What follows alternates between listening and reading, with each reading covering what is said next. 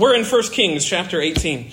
I am so excited about this morning. We are entering into, if you have to do the most popular chapters of Kings, this would probably be the one. 1 Kings 18, this is the big one. This is the big chapter. This is the one in that famous story that you likely remember where Elijah has his great and awesome contest with the prophets of Baal and the really exciting things and the fire coming down from heaven and all that kind of stuff. But that's not today's sermon.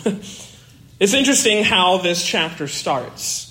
And actually, that was what was striking me as I was reading this particular chapter, is just how sort of unassuming and sort of curious the way that this chapter begins as it describes a couple of characters, introduces them to us, brings Elijah back into the fold, and then also, especially when you compare how sort of, for lack of a better word, uninteresting this portion of the chapter is when you compare it to the really dramatic contest with Elijah and the miracles and all those sorts of things. It's interesting to think about that, especially you can come away from reading the first 16 or so verses and just think, why is this here? What's the purpose? What's the historian trying to show us? What is actually, perhaps a better question, what is God trying to show us by including this particular story, this particular anecdote about Obadiah, this apparently faithful man who was in the house of Ahab? What's all this doing here? And I think it's exactly passages like this which give us one of the best looks, I think, at what it means to be faithful. Actually, I think that's the theme of these first 18 verses. Is what does faith look like? If you remember, what we've been doing so far as we've been going through Kings is we've kind of been examining it, and a theme hopefully has been sort of popping out, especially over the last several weeks. A theme that I think the historian is just pounding and pounding and pounding into folks. And I think that theme is this, that God's word is the only word that matters. There's no other word in the earth that has authority the way that God's word does. He has authority over everything. And so far we've seen that over and over again, almost on repeat. We've been shown how those who live, quote, according to the word of the Lord, there are things that happen through them and with them and for them. And those that reject that word, those that abandon it, those that do everything they can against it, that's when judgment comes. That's when hardship arises. And I think we've seen mostly, up until this point, 18 chapters now so far, all of the sort of negative views of what happens when kings and nations reject God's word.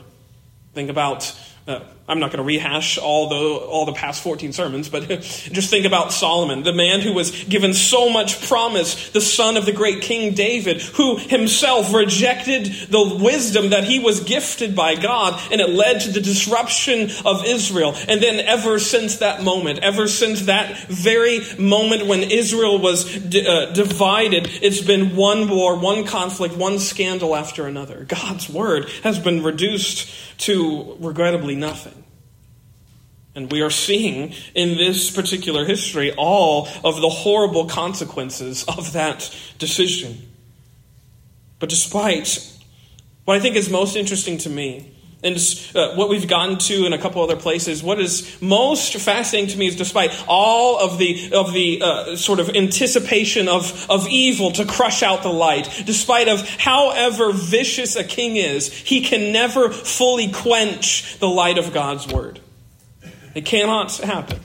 God always preserves his word, and more than that, he preserves a remnant of his faithful that he protects, that he sovereignly safeguards, that he oversees. Yes, they might endure hardship, they might endure some very grievous moments, but he preserves his own.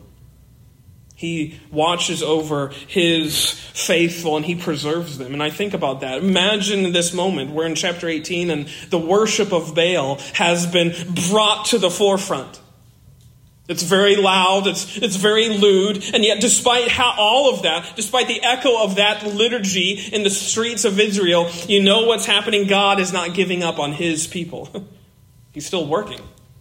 Which, if it doesn't give you a view of God's patience, I don't know what does. But What does it look like then for an Israelite faithful to live as this movement of evil is increasingly encroaching on all that you've grown up to know about this Yahweh?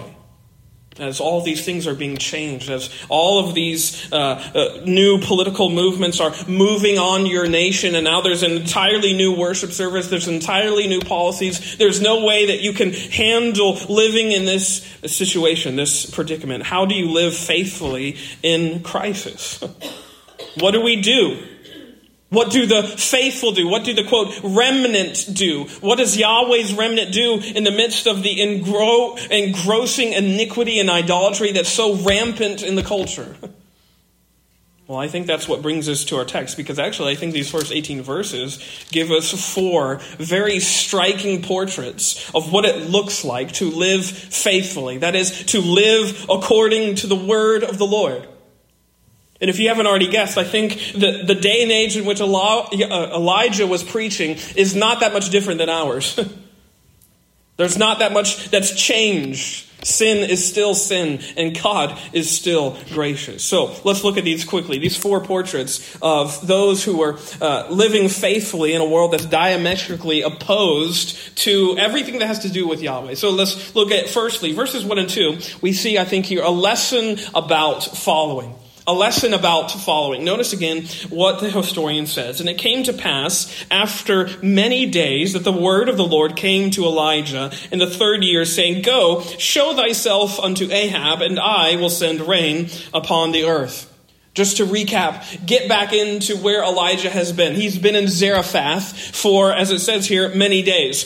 He's been there for a while. God called him after he announced this horrible famine, this sermon of judgment, we could say, on Ahab and Israel, as he's standing there in the courts of Samaria, and he says, famine is coming, and then he leaves. God calls him out of this public ministry and calls them into the wilderness where he sojourned there. Remember, he was fed by ravens, and that was really miraculous. And then he's called later to seek nourishment from a widow woman of Zarephath, where he's been.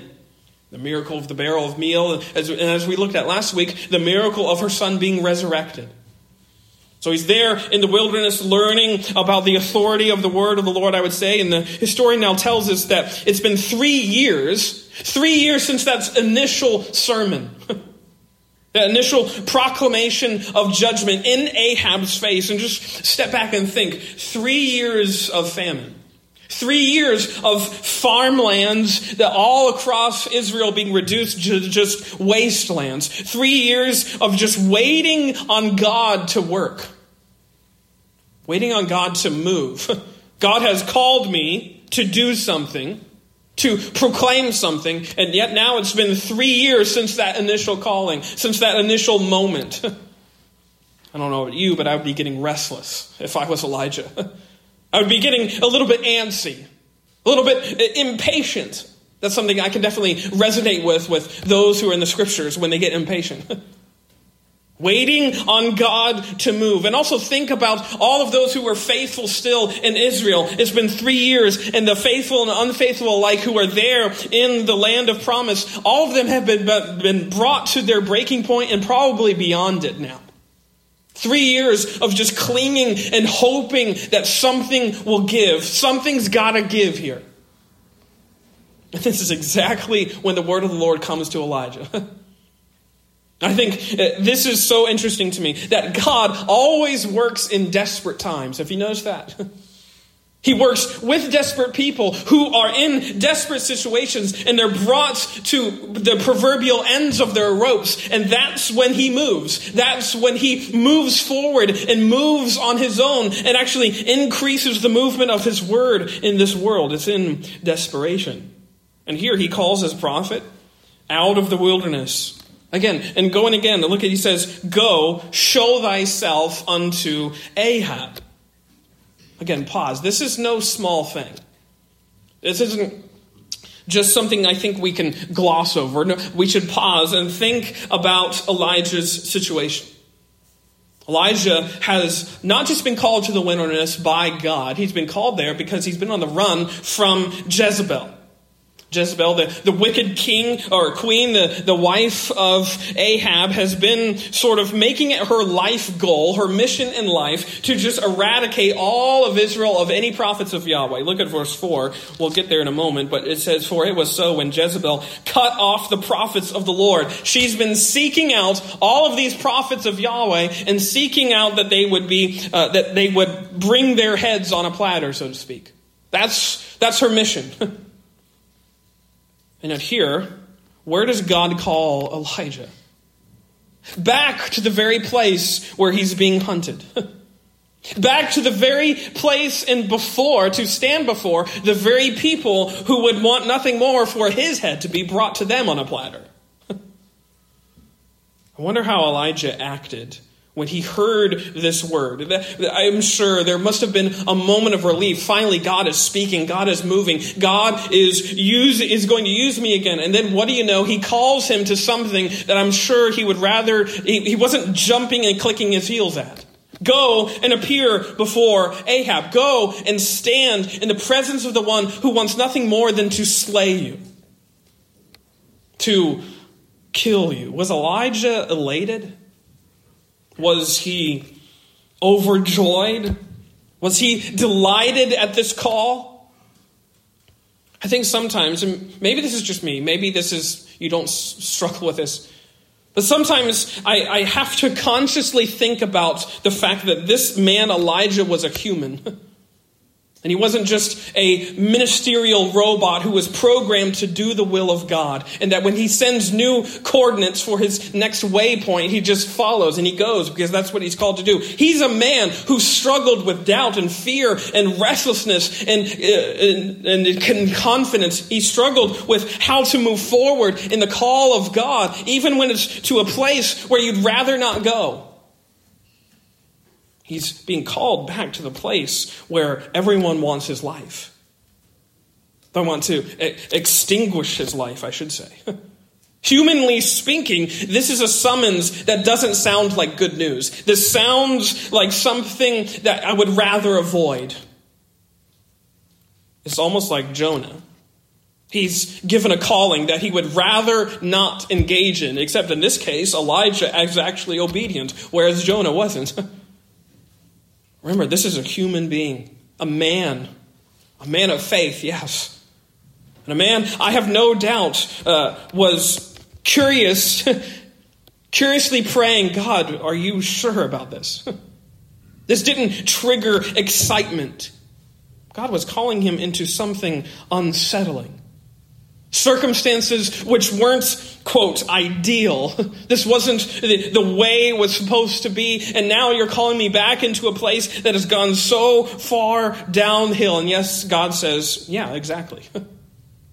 Go where you're unwanted. Go where you are wanted dead or alive, and probably the latter. Go into the eye of this iniquitous storm. Go into the eye of sin and there proclaim my truth. That's what God is telling Elijah. And he does just that. Go show thyself, verse 1, unto Ahab, and I will send rain upon the earth. And Elijah went to show himself unto Ahab. And there was a sore famine in Samaria. It was sore. It was grievous. It was vexing all of the land. And he goes to appear, make himself visible is what that word means. He stands, and that's what his mission is to be, to stand before Ahab. How does he do this? How does he go where he doesn't necessarily want to go if he had his druthers? If he could choose, this is probably not the place he would go. But he goes and shows himself before Ahab precisely because the word of the Lord was with him. Notice, God's promise is awesome. God says, go show thyself unto Ahab, and I will send rain upon the earth. Once again, God is giving his prophet, his messenger, the assurance that you're not going alone. You're going with all of the omnipotence of Yahweh in your mouth. You're not going it in your own resolve and your own eloquence and your own intellect. Don't worry about the things that you will say, because I will give you the words to say. Don't worry about how you're going to look or how you're going to act. Go because I am calling you to. And the word of the Lord is with you. Not just the word of the Lord. It's the omnipotent, sovereign word of the God who spoke and things were created. And I can speak now and everything will go back to flourishing.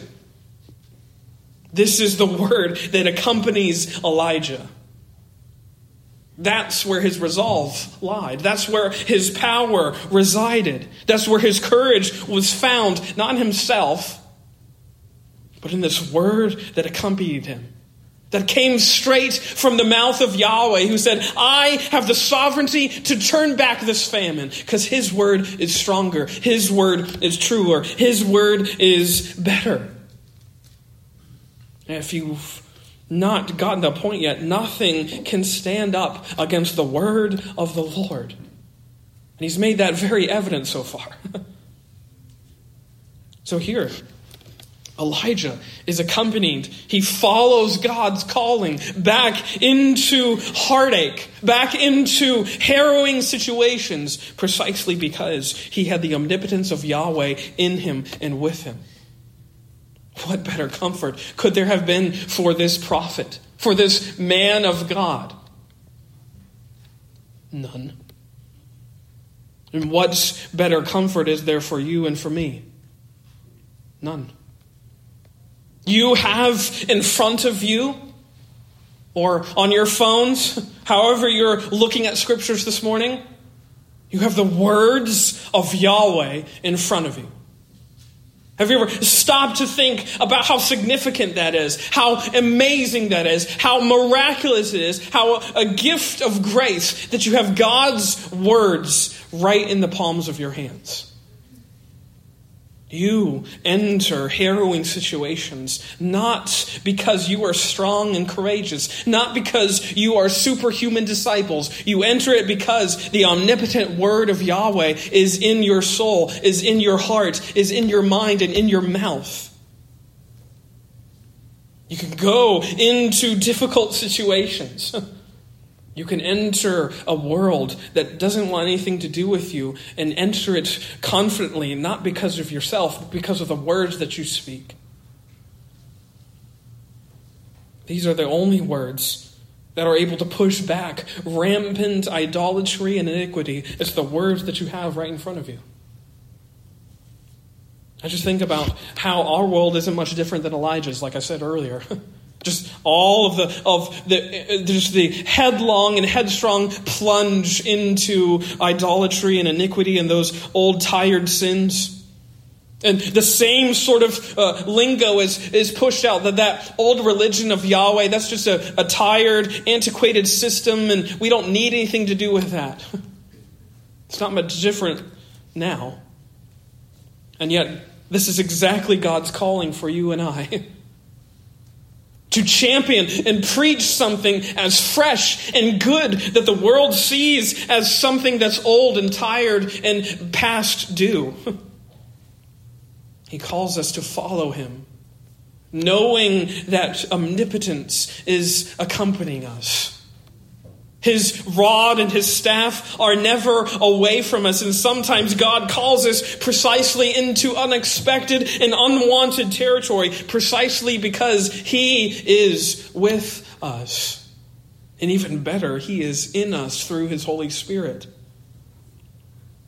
What does faith look like in a crisis? It looks like following God into unwanted territory.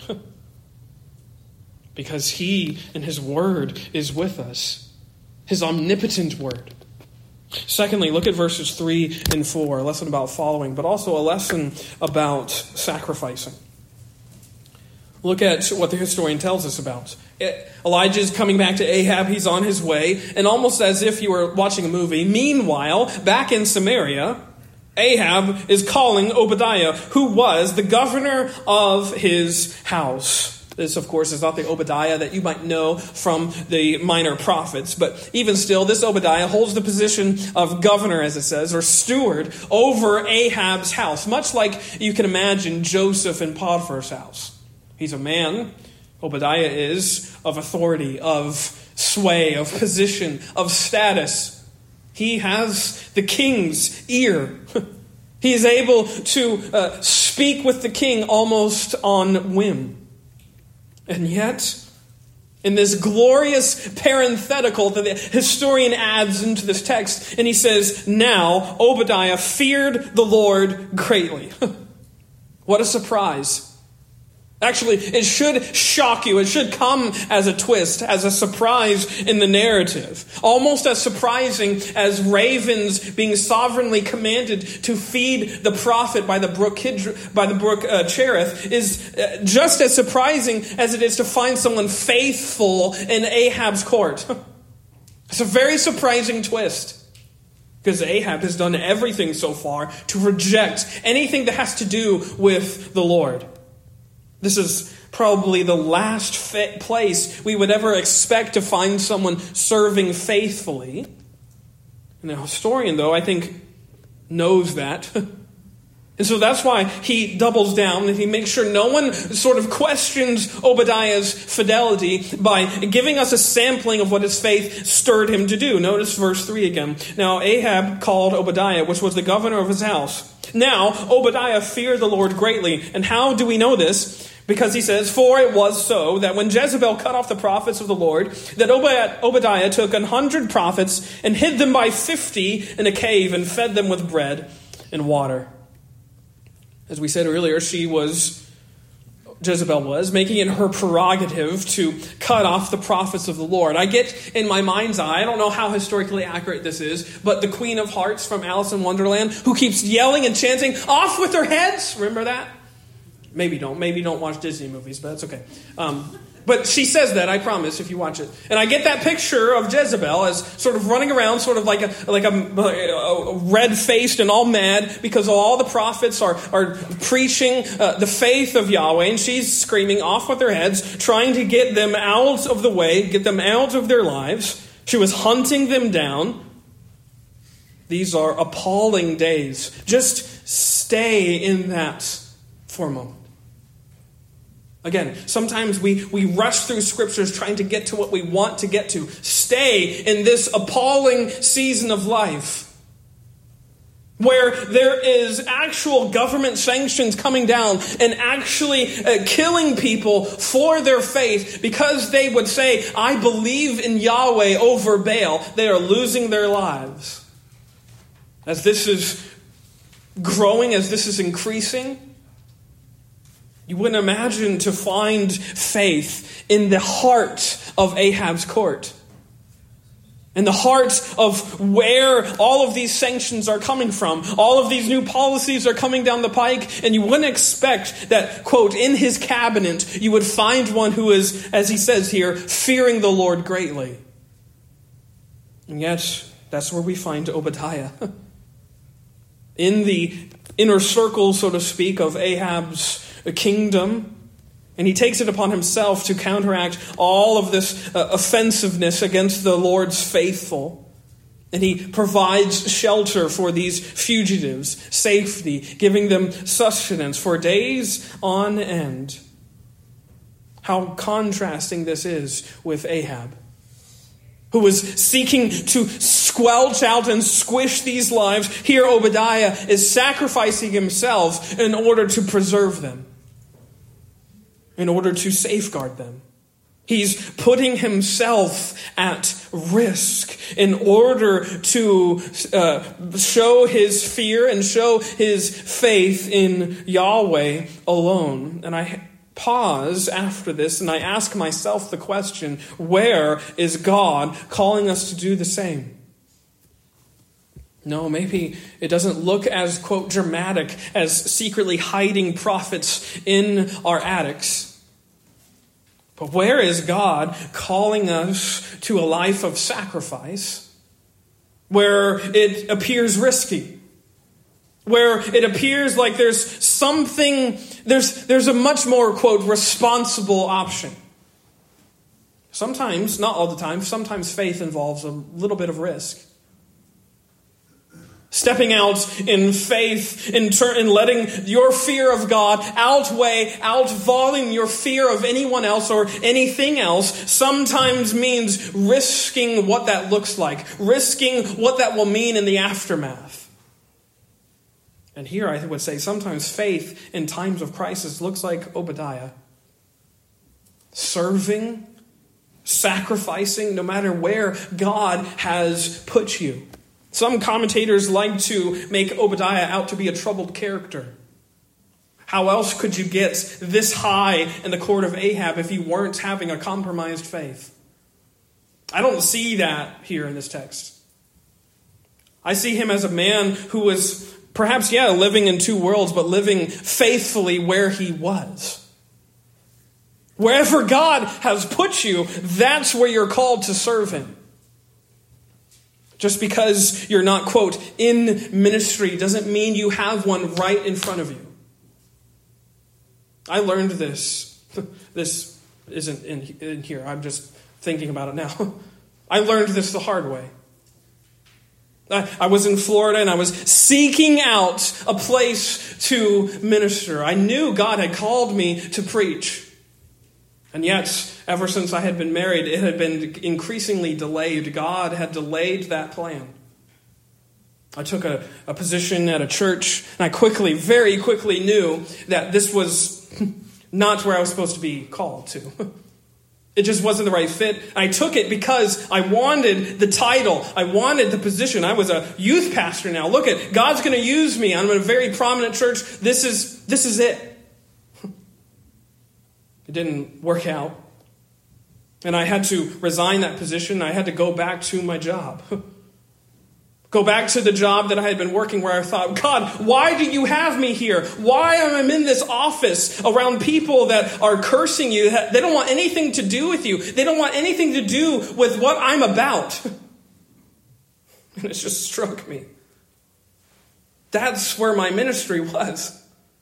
And I had been missing it for years. I had been overlooking it for so long. And it grieved me when I realized that I had been ignoring the sheep that I was being called to because I was hoping that God would call me somewhere else. Where you are is where God is calling you. To follow him, to serve him, to, yes, perhaps sometimes sacrifice for him. A life of faith doesn't happen in a potential opportunity. It happens right now, in the immediate. Where are you in your stage of life? That's where God is calling you to live lives of faith. And it looks different.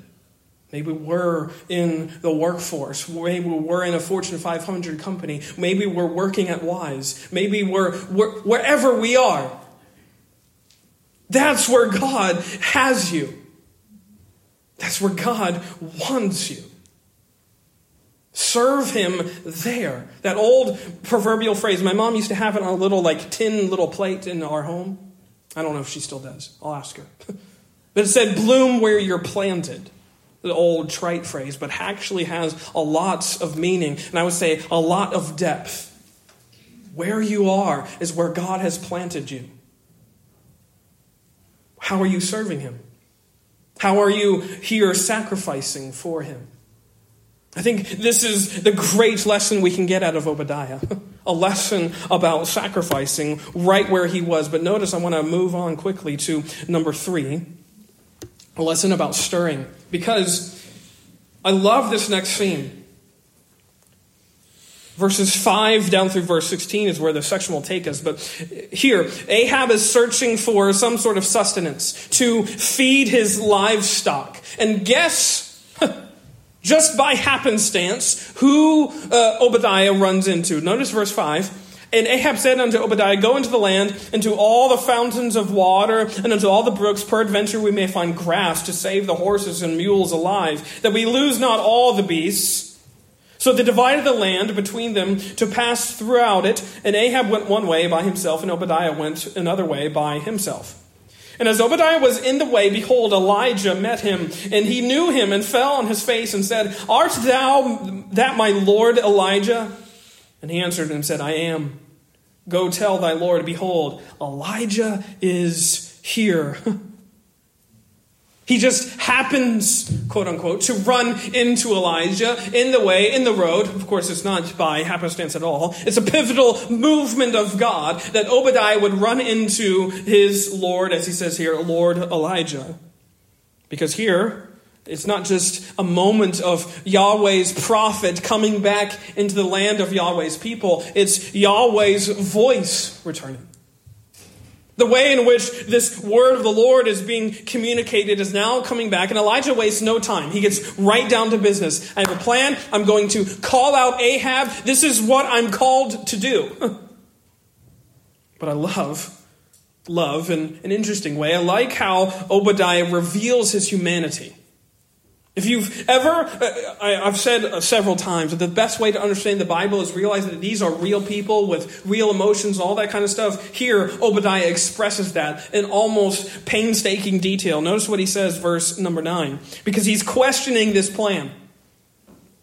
And he said, "What have I sinned, that thou wouldest deliver thy servant to the hand of Ahab to slay me?" Now, that's a really interesting question.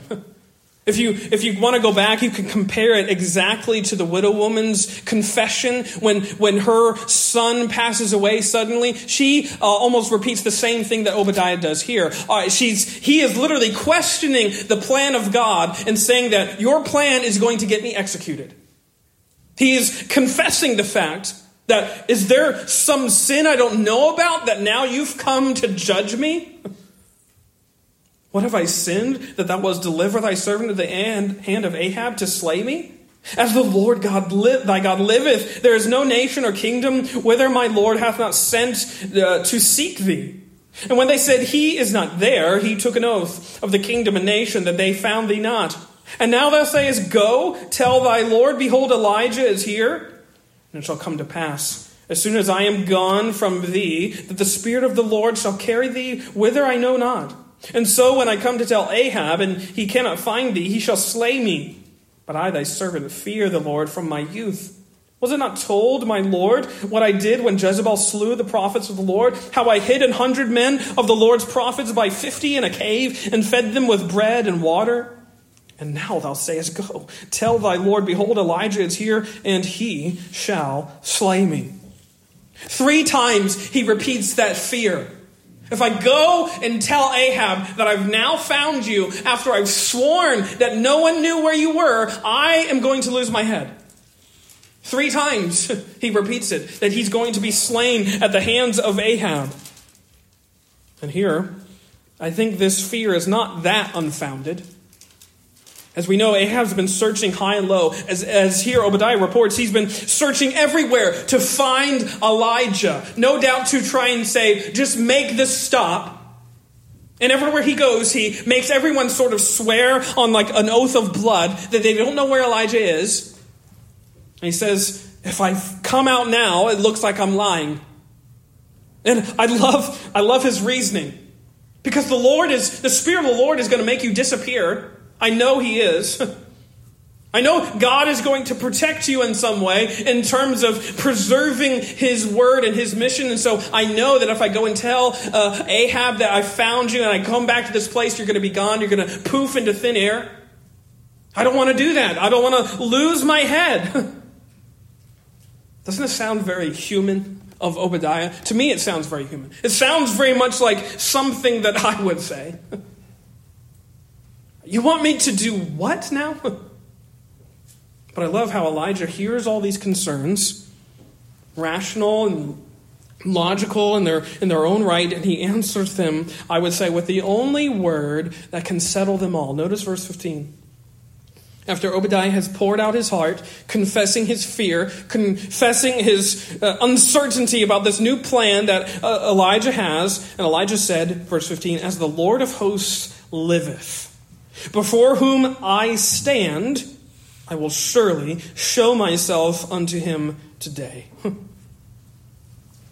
The Lord of hosts that is alive. That's the one in whom I'm standing before, and the one in whom I am going out on behalf of is this living Yahweh who I am representing. There was a God whose sovereignty was more fearsome than Ahab's. That's what Elijah, I would say, is confessing. There's someone who is stronger and better and more powerful, more sovereign than any human monarch you've ever met. And his name is the Lord of hosts. And he is alive, and I stand to give an account to him. Not your lifeless Baal, not the lifeless gods of this nation that have so overtaken this country. I stand to answer him, the Lord of hosts. And I would say, he almost says, sort of by not saying it, so do you. I think he's answering, even though Obadiah has shown and proven his faith, he's answering Obadiah's fears. And he's stirring this man of God to new depths of faith, we could say. Because look at what Obadiah does, despite his fears. So Obadiah went to meet Ahab and told him, and Ahab went to meet Elijah.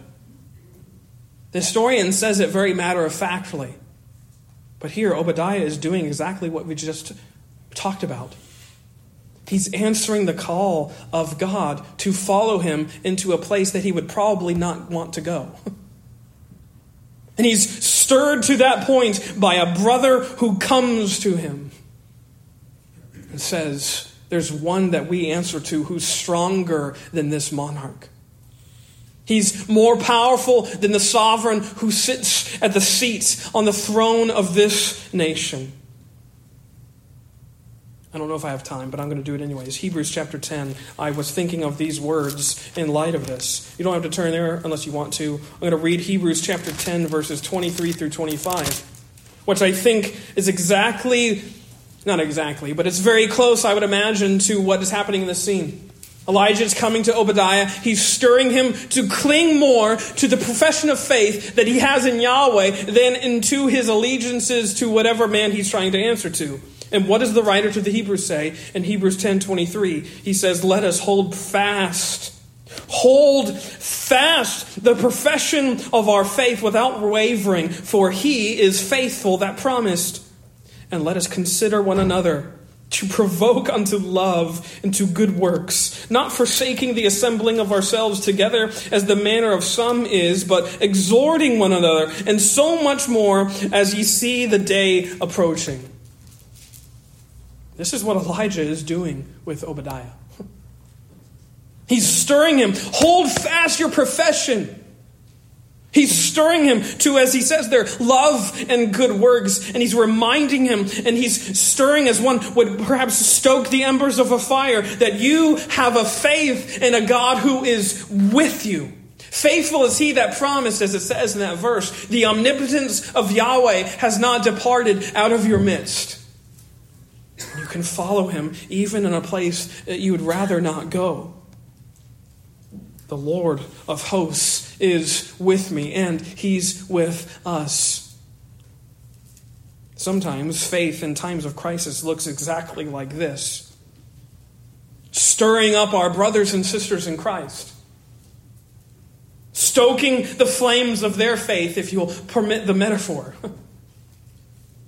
Encouraging them to hold fast to what is promised in the Word. Because he that has promised it, he who has spoken it, he is with us. Do you believe that right now in 2021?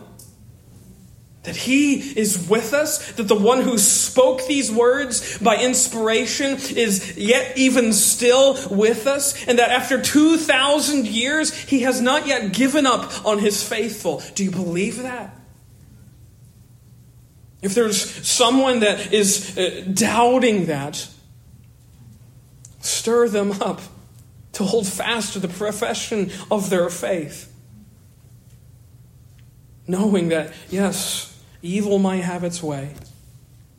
Evil men might have their way. Sin, yes, will still be rampant. But guess who's more powerful than all of that? Guess who's more sovereign than all of that? Guess who is still standing as the King of Kings? Yes, despite all of this iniquity. It's God himself, Yahweh alone, the Lord of all hosts.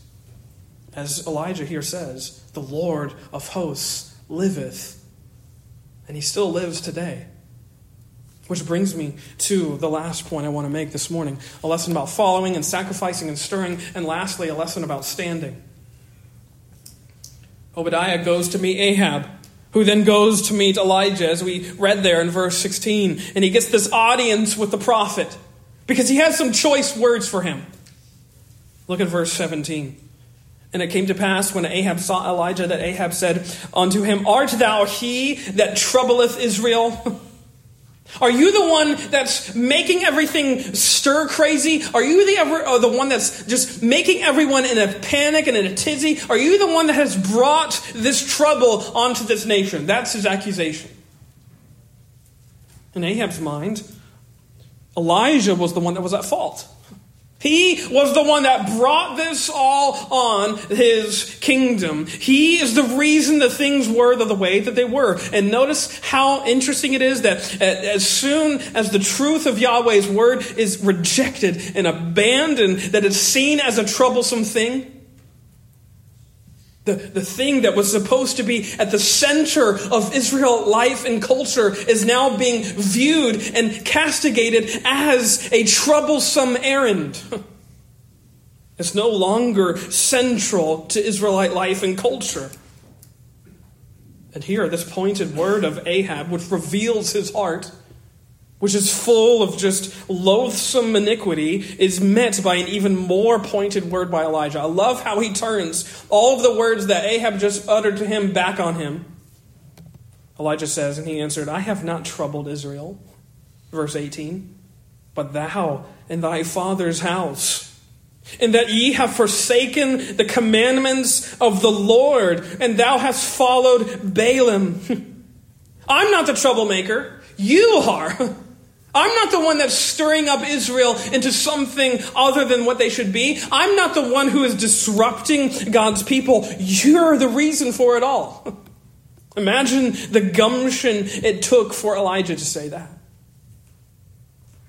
And his reasoning, the reason for all this trouble and disarray is precisely because Ahab had forsaken, is the word, abandoned, utterly turned away from all the things that Yahweh stood for. And now, God's word is abandoned, and now it's viewed as troublesome. And yet, in the face of this king, Elijah comes and stands in front of him. And yes, this one who had actively sought to kill him, he stands and speaks these words of defiance. You're the reason. You're the problem.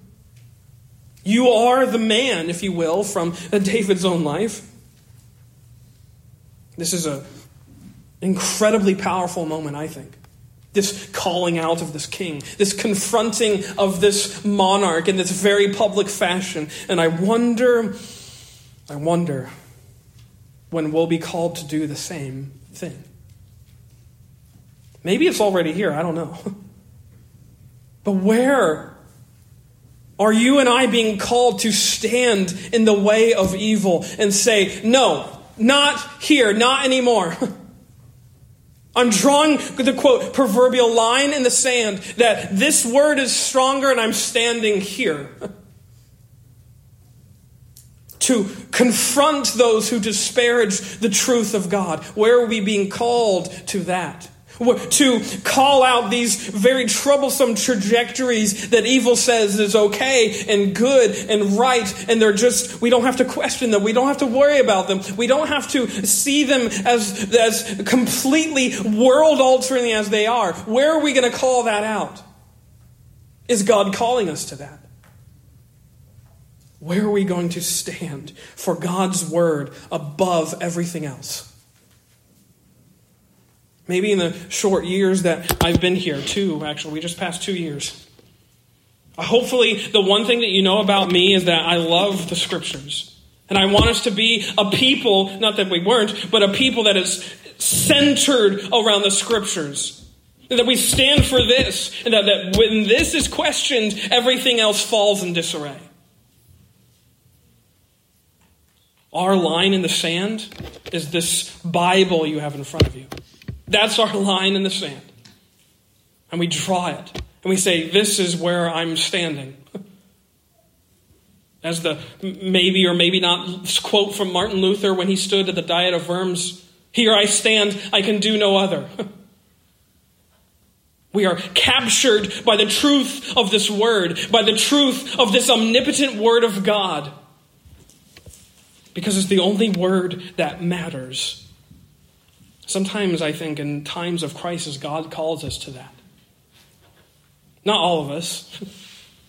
We're not all called to be Elijahs. Maybe we're called to be like Obadiah, to exercise our faith in rather unassuming ways.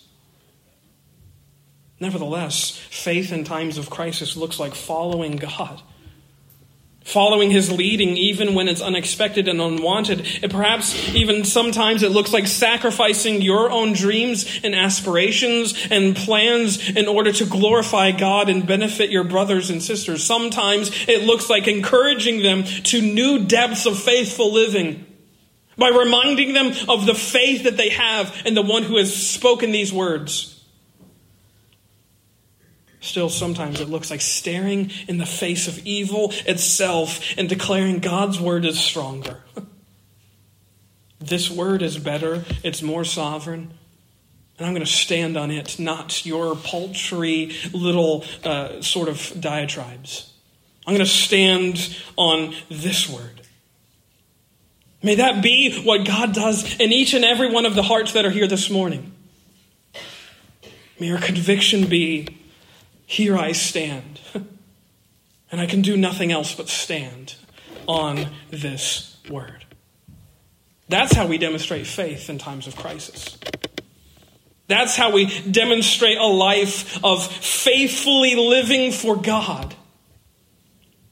Sometimes it looks very dramatic, as we'll get to with Elijah, but sometimes it just looks like ordinary faith in the now. Where you are is where God has called you to be faithful. May you stand on his word right where you are. Let us bow our heads and close our eyes.